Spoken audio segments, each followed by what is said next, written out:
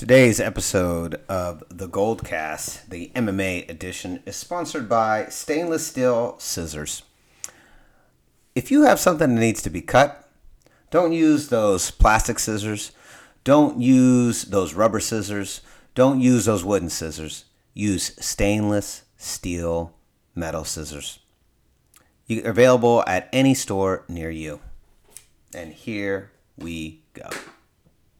San Francisco, are you ready? Are you ready? This is the Goldcast.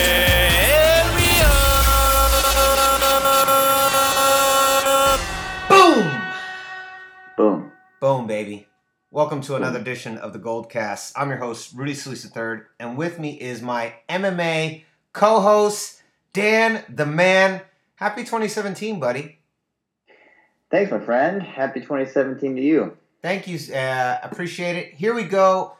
UFC 207. We had a really nice preview. You made some strong predictions. We had two of the three. And then, of course, who doesn't love an upset, though? We had a nice upset. And then we had, let's start with the big one.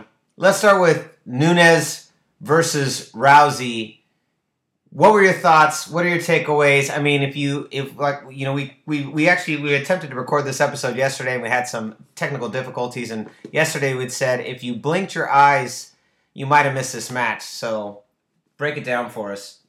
Yeah, it's funny. So yesterday, going into recording the pod, I was like, I'm not even gonna watch this fight again because I don't need to. I watched it once, and that was all I needed to do. But I changed my mind today because I had a little bit of hindsight, and I decided to watch it like on some bootleg YouTube where the heads were cut off version. But it was actually insightful because with the heads cut off, I got to see the lack of movement on Rousey's part and how her feet got square when she started getting hit. I mean, the issue with Rousey coming out of the home fight was that she had issues with dominant strikers and elite level strikers, and not the obvious issue that she was a judo person and she was not a striker by trade, but that she somehow has this idea that she can trade with elite level strikers. I don't know if it's her coaching or just kind of her ego, but she has it in her brain that she can box, and it is very apparent that she cannot. And so when I was watching it today, I noticed that as she gets hit in the beginning, the smart thing to do, they always say in boxing, defense starts with the feet, and she started to fade back and create a little distance because she was getting beat up in the pocket, which was smart. And then something clicks in her, and she starts to go forward, and she gets real flat-footed, and her feet start to get closer and closer together. The more she gets hit, she tries a couple ineffective clinches, and then Nunes just really starts to create space and find a rhythm and just hit the mark, and it was pretty much over after that. Oh yeah, it was basically over right after that. And yeah, she did not. You said this last week, and you said the key to Rousey's game, what she needs to do to win is she needs to get in close, she needs to clinch, take down, and submit. And then you said that for Nunes to win, what she needs to do is create space for her punches to land. And Nunes definitely won that battle. No question. Now, you said that her feet squared up. What exactly happens to a fighter when their feet square up? Why is that bad? When your feet square up, so imagine you're standing with one foot in front of the other, like in a boxing stance. If you take your rear foot and you stand horizontally, so you bring that rear foot up to your front foot, you're standing square. So you got like a 50-50 weight distribution. Yep. Which, from a striking perspective, what that does is it turns your whole body into a target rather than just one side of your body. When you're standing either in a left side stance, it would be your left side, or when you're standing in a right side stance, it would be your right side. So you square your feet up, and now your whole body is vulnerable to strikes. Not to mention you're immobile because you are standing essentially with a 50-50 weight distribution, so you can't really move your feet. or your head, which was the problem for Rousey. Now, the reason that she does that is because she's a judo player, and judo players stand with a more narrow base because they throw from that narrow base. A clinch base is nearly 50-50. Muay Thai, judo, any type of wrestling with throws, you'll see them kind of narrow their feet and get into a more square base, closer to a 50-50 distribution. And that's exactly what happened. I don't know. It's funny because she wasn't in range for a clinch. It's almost like she went into autopilot and she just kind of started going back to, what she's trained forever, which makes sense, I guess. But real bad choice. Yeah, really bad choice. Now, that, you mentioned this a little bit, so I want to ask you about this now. There's been a lot of criticism lobbied at her camp, in particular directly from the champ. And, Holly Holmes, obviously the Holly Holmes fight exposed some big holes in Ronda Rousey's stand-up game that Nunes just went full in on. What do you think about what Nunes said about her coach and about their approach to this fight? And do you think there's give us a little bit of background on these, for instance, the two different camps between Nunes and Rousey. Yeah, exactly. A lot of criticism for Rousey and her camp and her choice to stay with her camp after the home fight. She fights out of Glendale Fighting Club out of Glendale, California. Not an elite level gym, not known as an elite level gym. In the MMA world, you have like 5 top tier gyms in the country, or even outside of the country. You have TriStar up in Canada, which is where GSP fights out of, and you have other camps in the States like American Top Team, which is where Nunes trains out of, and Jackson Wink in Albuquerque, where John Jones fights out of. So you have these kind of top level camps, and then you have like these kind of lesser tier camps, and then you have camps that nobody really has heard of, which is where Rousey comes from. So the issue, of course, out of the after that home fight was home fights out of Jackson MMA, where John Jones fights out of, if not the best camp in the world. Definitely, two top 1 or 2, and then you have Nunes now fighting out of American Top Team, and she's fought out of who she's been with for a very long time. Also, top 3 camp in the world. So you're starting to see.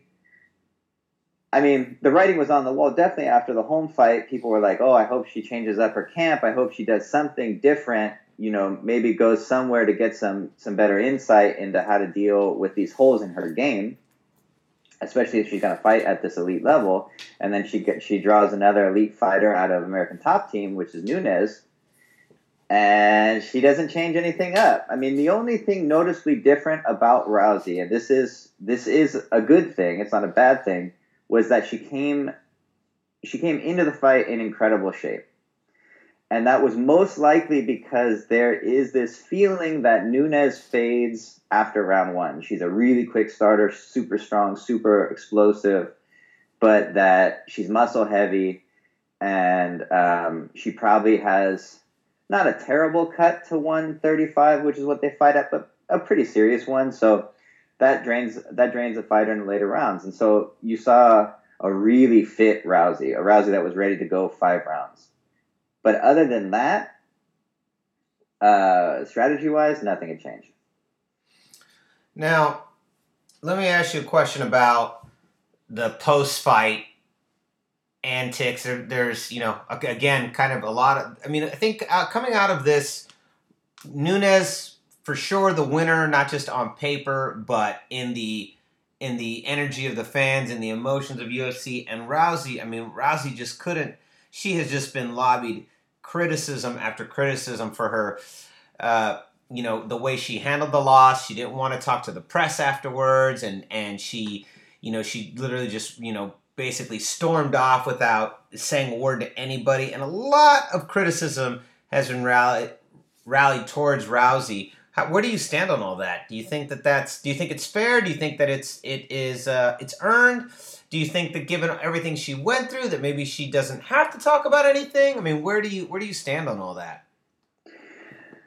I think that it's understandable. Her position after the home fight was understandable. It was confusing, but it was understandable. Look, she had been on multiple world tours for promotion. She single-handedly brought women's MMA into reality at the elite level with the UFC. It was all built on her shoulders and on her back. She spent a lot of time spinning her wheels, and she was burnt out. And I get that, and I understand that to a point. But here's the thing. You don't want a loss to define you. And what happens when you run away from a loss is that it starts to define you because you don't speak to it. All we have is the loss. We don't have you saying, okay, I lost, but I'm going to move on, right? Mm-hmm. You just have radio silence. And so what do we have? If we don't have you giving us media and press and a perspective, we're going to build our own. And what does it look like when somebody doesn't speak to a loss? It looks like you are that loss. That's what you are. That loss, it defines you because you're silent. You have nothing to say about it, you know? And so I think that's number one. Number two, I think that this is the fight game. And it's not recreational. So in the sense that fighters are responsible for media. Professional fighters, just like professional football players, professional basketball players, all professional sports athletes are responsible for doing press. That's true. That is part of the sport. It's not just a game that you go out and you play. It's not just a competition that you go out and you compete and then you get to go home. No, it's your whole life. That's your whole life. That's the big idea, right? So it's part of the job. If you don't like the job, don't do the fucking job. It's true. I mean, promoting your fight or promoting whatever sporting event that you are participating in is part of your job. And also sitting up there and answering reasons why you did not live up to expectations when you fail at winning your particular game or match, and also when you win. Right, and it's interesting because it's like if you were a computer programmer and you were performing inadequately, and your employer called you up and was like, "Hey, let's talk about this," and you're like, "No, I'm not going to talk about it," you'd be fired. And I know that that's not necessarily the case, but even better is like, here's a position where you can perform poorly at your job and people ask you questions about it and it doesn't really affect your employment, right? Like, you're still employed regardless of whether or not you do shitty. Yeah. So I think it's kind of like we get into an interesting position with Rousey, and I feel like up until the build-up in the fight, there was a lot of excuses made for her. A lot of which I just kind of commented on. And that only got more aggravated after the loss to Nunes. You saw her storm out. She had nothing to say. She released a really kind of like half-hearted statement a couple days after the fact that was pretty ambiguous. And it just seems like a letdown in a lot of ways because of everything that she's done in the sport. You just want a champion to lose gracefully. I read a great article by Chuck Mindenhall from MMA Fighting, and he was on the MMA Hour the other day with Ariel Helwani, and he was like, said a really great and poignant thing about this loss. He said, for champions, fans just want to die with you. So if you're going to lose with them. Come out and say, you know what, I did the best I could, and I lost, and I'm sorry, and I'll do better next time, or I just don't have it in me anymore, and fans will die with you. And I think that's a really poignant thing. We saw it happen with Dominick Cruz.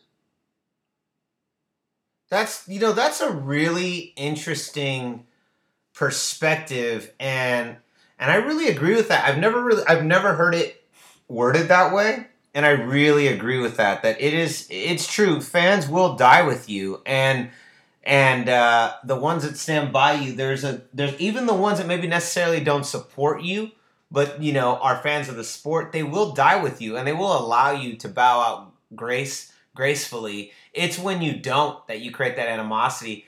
I'm reminded of I mentioned this to you before. Cam Newton, who was really showboaty last year when his team went 15-1, like the only really really good season that the Panthers have ever had, and he was even, criticized a little bit. He acted like he was more criticized than he really was. People seem to really enjoy his very elaborate touchdown celebrations and all their dancing and all the taking all these pictures on the sidelines during while the other team is still playing, and they just had these over the top celebrations. And then when they lost the Super Bowl, which a lot of people had slated them to win, when they lost the Super Bowl, it was he was not gracious in his exit, and he came off in fact the exact opposite of how he had in with all of his kind of cocky over the top celebration. There was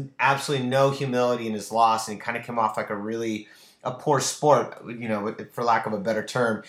And people didn't like it. And then this year, a lot of the same kind of behavior through most of the year. And I think that there was a lot of fans turning on him for that. And I think that that's an interesting concept. I like that idea of, fans will die with you, and that's really true. Now, here's let's move on. You just mentioned Cruz, and I think this is a good time to talk about the Cruz Garbrandt fight. I feel like this was the fight you were probably the most hyped for. Oh yeah, man, I'm a huge Dominick Cruz fan. And even in his loss this last weekend, I think he really cemented his legacy even further by coming out and being such a class act and just owning up to it and showing other fighters how to lose gracefully, And he suffered some adversity in that fight. I don't think that fight was as clear cut as a lot of analysts are making it out to be. A lot of people are kind of singing a tune of how Garbrandt dominated the Dominator. Dominick Cruz, known as his fight name is the Dominator, and he out cruised Cruz, and he just had a really exemplary performance, which I do think Garbrandt did. I was impressed with him. I thought that he showed a lot of composure for such a young fighter. His skill set is obviously elite on all aspects. He was great in striking. He was great with his footwork, and he was great with his wrestling and takedown defense. And it was a fantastic fight. But yeah, I don't think that fight was as clear-cut as people think it was. I went back and watched it a few times. Yeah, so let's talk about that because, even from my perspective, and, I'm not a fighter, I was just like, wow, once you got in that third round and Garbrandt laid down that first drop, and then you get into the fourth round and he starts really dropping him. I mean, it looked... And he started toying with them, and he was even popping and locking in the middle of the fight, and really kind of getting under Cruz's skin a little bit with all of his theatrics. It really did seem to me that Garbrandt just kind of made mince work of him. But you have an interesting perspective on this, so break down round by round this fight and where you think the people are a little bit misled in how this fight went down. Yeah, okay. So I think round 1 and round 2, you had a real even matchup. I think round 1 was kind of a feeler round. We expected to see round 1 go the way it did. Both fighters scored. You saw Garbrandt kind of trying to test Cruz's chin a little bit, and you saw Cruz trying to test his own chin, I think, a little bit. I think he was curious about Garbrandt's power. And wanted to go out there and feel it. Cruz has this really great ability to roll punches off of him. So even things that look like they're connecting, he has such a cool way of cutting angles and slipping. Even when he gets hit, he very rarely takes full power shots. And I thought it was a real even round, if not a draw. But because Cruz is the champion and he's reigning champion. If that round goes to anybody, it goes to Cruz because of how competitive it was. Round 2, I give that round to Cruz. I think he rocked Garbrandt in that round. He really started to find his rhythm a little bit. Garbrandt had a great round too. It was very competitive. It was very close, but I thought Cruz landed more significant shots. And then round 3 happens, and round 3 is real interesting. So right in the beginning of the round, early on, they exchange, and there is a clash of heads, and Cruz gets a nasty cut over his left eye and starts bleeding pretty profusely. And almost, 20 seconds later, 25 seconds later, Garbrandt exposes that left side with a crazy right hand, just a railroad that sends Cruz to the mat. Now, this is, I think, the most pivotal point of the fight. This is where the thing really starts to go in Garbrandt's direction and gets away from Cruz. And I think it's contingent on the fact that Cruz was essentially blind on that left side and open for Garbrandt's most dangerous shot, which is his big right hand. Mm-hmm. And it's pretty textbook. What happens anytime a fighter gets cut, especially when they're both orthodox fighters. Cruz is he's not necessarily an orthodox fighter. He fights from both directions. But he was squared up with Garbrandt as an orthodox fighter, and he's blind on that left side. It's essentially like having your eye closed. And if you close your left eye, you can't see that right hand coming. Yeah, so that's a really interesting point, Dan, is that, basically, and that's something that I haven't really heard anyone talk about, is the fact that all that blood going into that eye, and then that's when Garbrandt begins taking advantage, and that's when you see the punches starting to come in, and that's when you see Cruz's ability to compete and to stay, able to trade blows with this guy. That's when you really start to see it go down, and I didn't even really take that into consideration until you mentioned that. Yeah, well, because then you see round 3, I think there's that one knockdown and that's it. They exchange, but Cruz is struggling. He's getting a little pieced up on the feet. And then round 4, you get the sense that if you think about it, if you're looking at it in this context, if you consider that clash of heads and consider this right hand, you can tell that round 4, Cruz hasn't really got his feet back yet. Mm-hmm. And he comes out for that round 4 and he gets rocked over and over and over again, like teed off on. And Garbrandt's a heavy hitter. Garbrandt, if you close your eyes and Cody Garbrandt hits you, you're not going to stand up, right? So the fact that Cruz got up in that 3rd round after that brutal right hand was just a testament to his chin. But you can see the effects into round 4, and I feel like those knockdowns in round 4 are still the effects of round 3. He's not recovered yet, and by round 5, he's got his legs back. It's championship round. They're both tired, but you can tell Cruz is he's kind of more cognizant that round, and he comes out and he really presses, and I think he wins round 5. He outworks Garbrandt. Now, to Garbrandt's credit, I think Garbrandt at that point knew he had the fight won. Mm-hmm.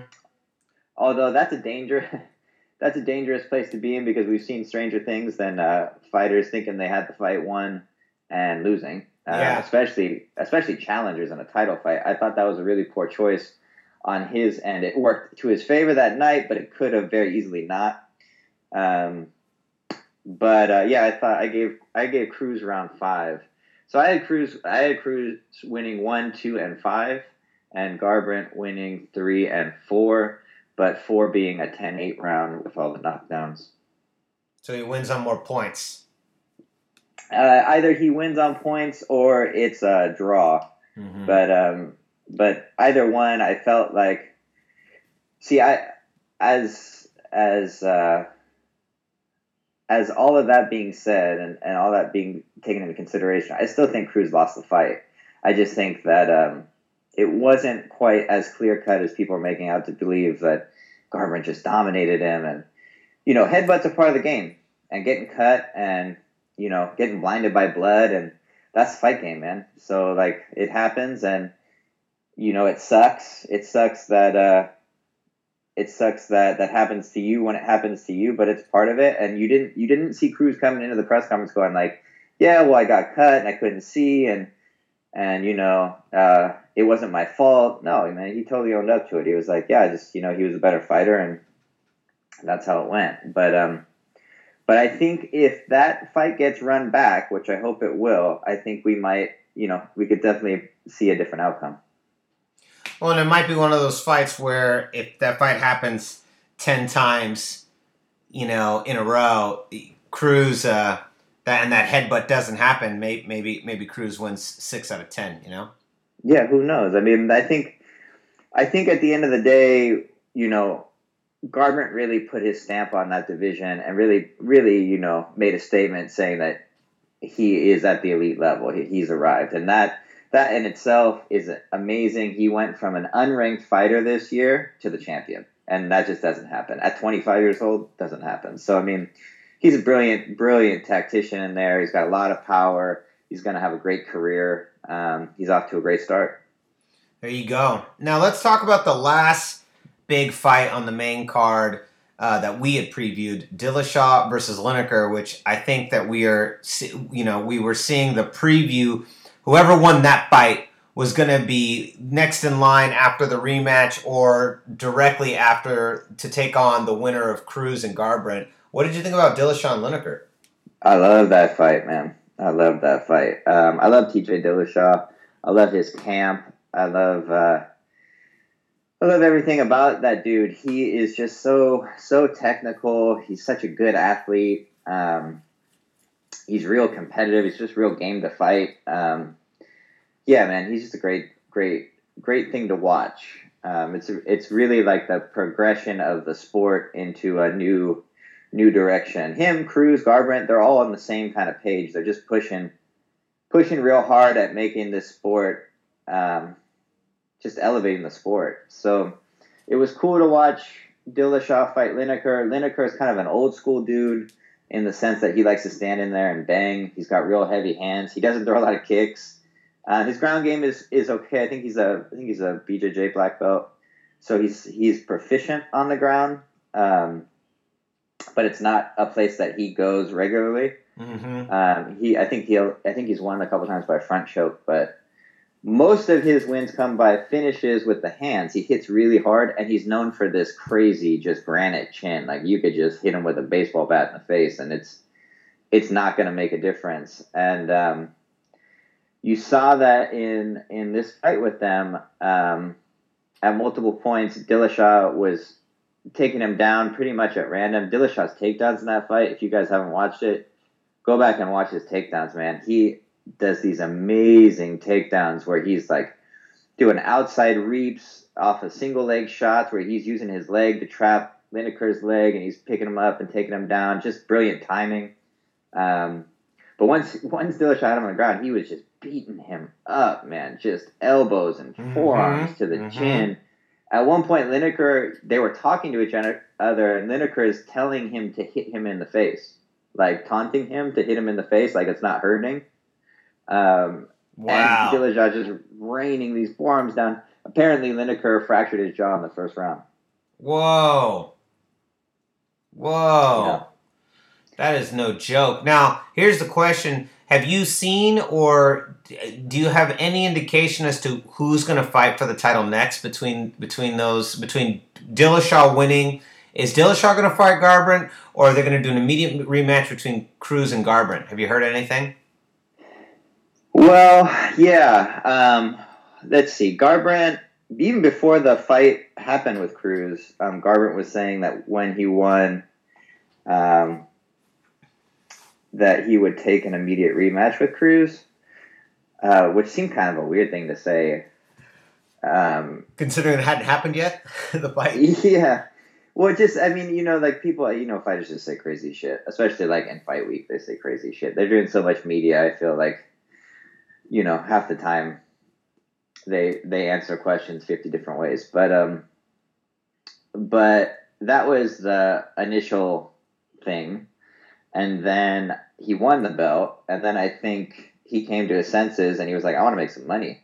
Because that's what happens when you win the belt. You go from making 30 grand to show and 30 grand to win to making 250, 500, a million, like depending on who you're fighting, who your opponent is, and what your pay-per-view points are. So then he came out after the fight, a couple days later, and said that he wanted a big money fight. And he was talking about moving up to 145 to fight Jose Aldo, who is the current champion there now, being reinstated after Conor McGregor vacated. And then he said that he'd like to fight Conor McGregor, surprise, surprise. Oh, man. So, my dog wants to fight Conor McGregor. Everyone wants to fight Conor McGregor. I want to fight. I'd get knocked out by Conor McGregor in a minute. Right? Give me that money. Pay me that money. Seriously. So, I mean, that all being said, that's just classic for the time right now. That is very UFC now, right? It's just jockeying for these big money fights. What do I think will really happen? Dillashaw has the best claim to the contendership. Since he lost his belt to Cruz, he's been fighting top, 1-2 guys to kind of stay in that position and making them look real average. So, and getting frustrated with not getting the title shot. He's been angling for a rematch for Cruz for a while, and he's been getting leapfrogged by guys. He got leapfrogged by Faber, and he got leapfrogged by Garbrandt. So I think now it's becoming increasingly more difficult to say he's not the guy, not the fight. And I don't see Dillashaw fighting again until he gets that title fight. But we could definitely see a Cruz Garbrandt rematch. I think it will probably make more money in the long run. And I think that's always the issue right now with the UFC. Of course. And I feel like now with McGregor being where he is, everyone wants to win a belt and then jump to the next weight class and try and get that belt too. Oh yeah, absolutely. And with a guy like Garbrandt, man, like he has legitimate claim. Like, I think he could do it. He's definitely got that kind of frame, real muscular guy and real lean at 135. So you could see him moving up to 145, probably no problem. I think moving up to 155 would be a stretch. I think he even said if he was going to fight McGregor, they'd have to fight at a catch weight, like 150. But I think that's a stupid choice. I think McGregor's power is too big for him. Yeah, and I don't know. I think it'd be nice for everyone that's within the a weight class or two of McGregor to, I don't know, defend their titles. Yeah. Wow. Imagine that, a champion defending their title. Yeah, that would be cool, man. I think that'd be kind of cool. Call me old school. That's what I'd like to see. Yeah. But the interesting thing about the bantamweight division, man, is like between Dillashaw, Garbrandt, and Cruz, you have those guys at top 3. The other 4 through 10 top ranked fighters, man, they are not even within a hair's breadth of being at that level, man. I don't see those guys. The rest of the guys in the division cannot compete with those top 3 guys. So you see, it's an interesting place to be in because you have this jockeying for position right there at the top, and outside of those top 3, man, it's a big difference. Wow. So we'll see. We'll see. That pretty much wraps us up for today. UFC is kind of taking a break from pay-per-views till February, but we do have the return of an old school UFC fighter, brah. Oh, yeah. We got the return of BJ Penn. BJ Penn, brah. Here we go. Right. That's right, man. How old is BJ Penn? Wow. Rudy, what do we say about this? I don't know, man. I mean, the dude's got to be 105 years old now. He's 105 years old. He is been cryogenically frozen. No, he's dangerous, man. The thing, he's 37, okay? He hasn't fought. Man, I don't think he's fought since 2010. It's got to be something crazy like that. It's something crazy. BJ Penn is such a weirdo. He was so dominant and had such up and down kind of career. He's one of the only guys to win UFC belt in 2 weight classes, him, McGregor, and Couture. I think I'm right about that. Yeah. So his legacy is set. He doesn't need to fight anymore. He's a Hall of Famer. He's already in the Hall of Fame. He is. Yeah, he's already in the Hall of Fame. But for whatever reason, he wants to come back and fight. Okay. The basic problem on paper with this is that in the lighter weight classes, and he's fighting at 145, I believe. Okay. Fighters don't age well. It's not like in the heavyweight division, right? Yeah. So we'll see. I don't know. He's always dangerous. He's fighting a guy that's pretty dangerous. All the guys in that division are pretty dangerous. So I don't know, man. We'll see. I hope he comes out and he makes a statement and he gets like a classic BJ Penn performance where, you know, he's like licking blood off his gloves and chokes guy out. But, you know, we'll see. Yeah, I remember that. I remember him licking the blood off his gloves. That was crazy. I love that dude. He's a nut, man. He is a nut. Well, awesome. So concludes another edition of the Goldcast, our first MMA Goldcast of the new year, and now it's official. You know, those other 2 were previews, and now we're in, Dan. Now we're in to win it. Yeah, but I can't believe it. We've arrived at this precipice. We're about to take over the MMA game. We are. It's over. Here we go. I'm your host, Rudy Solis III, and with me is my MMA co-host, Dan the Man. We'll see you next time. Same Goldcast time, same Goldcast channel. This is the Goldcast.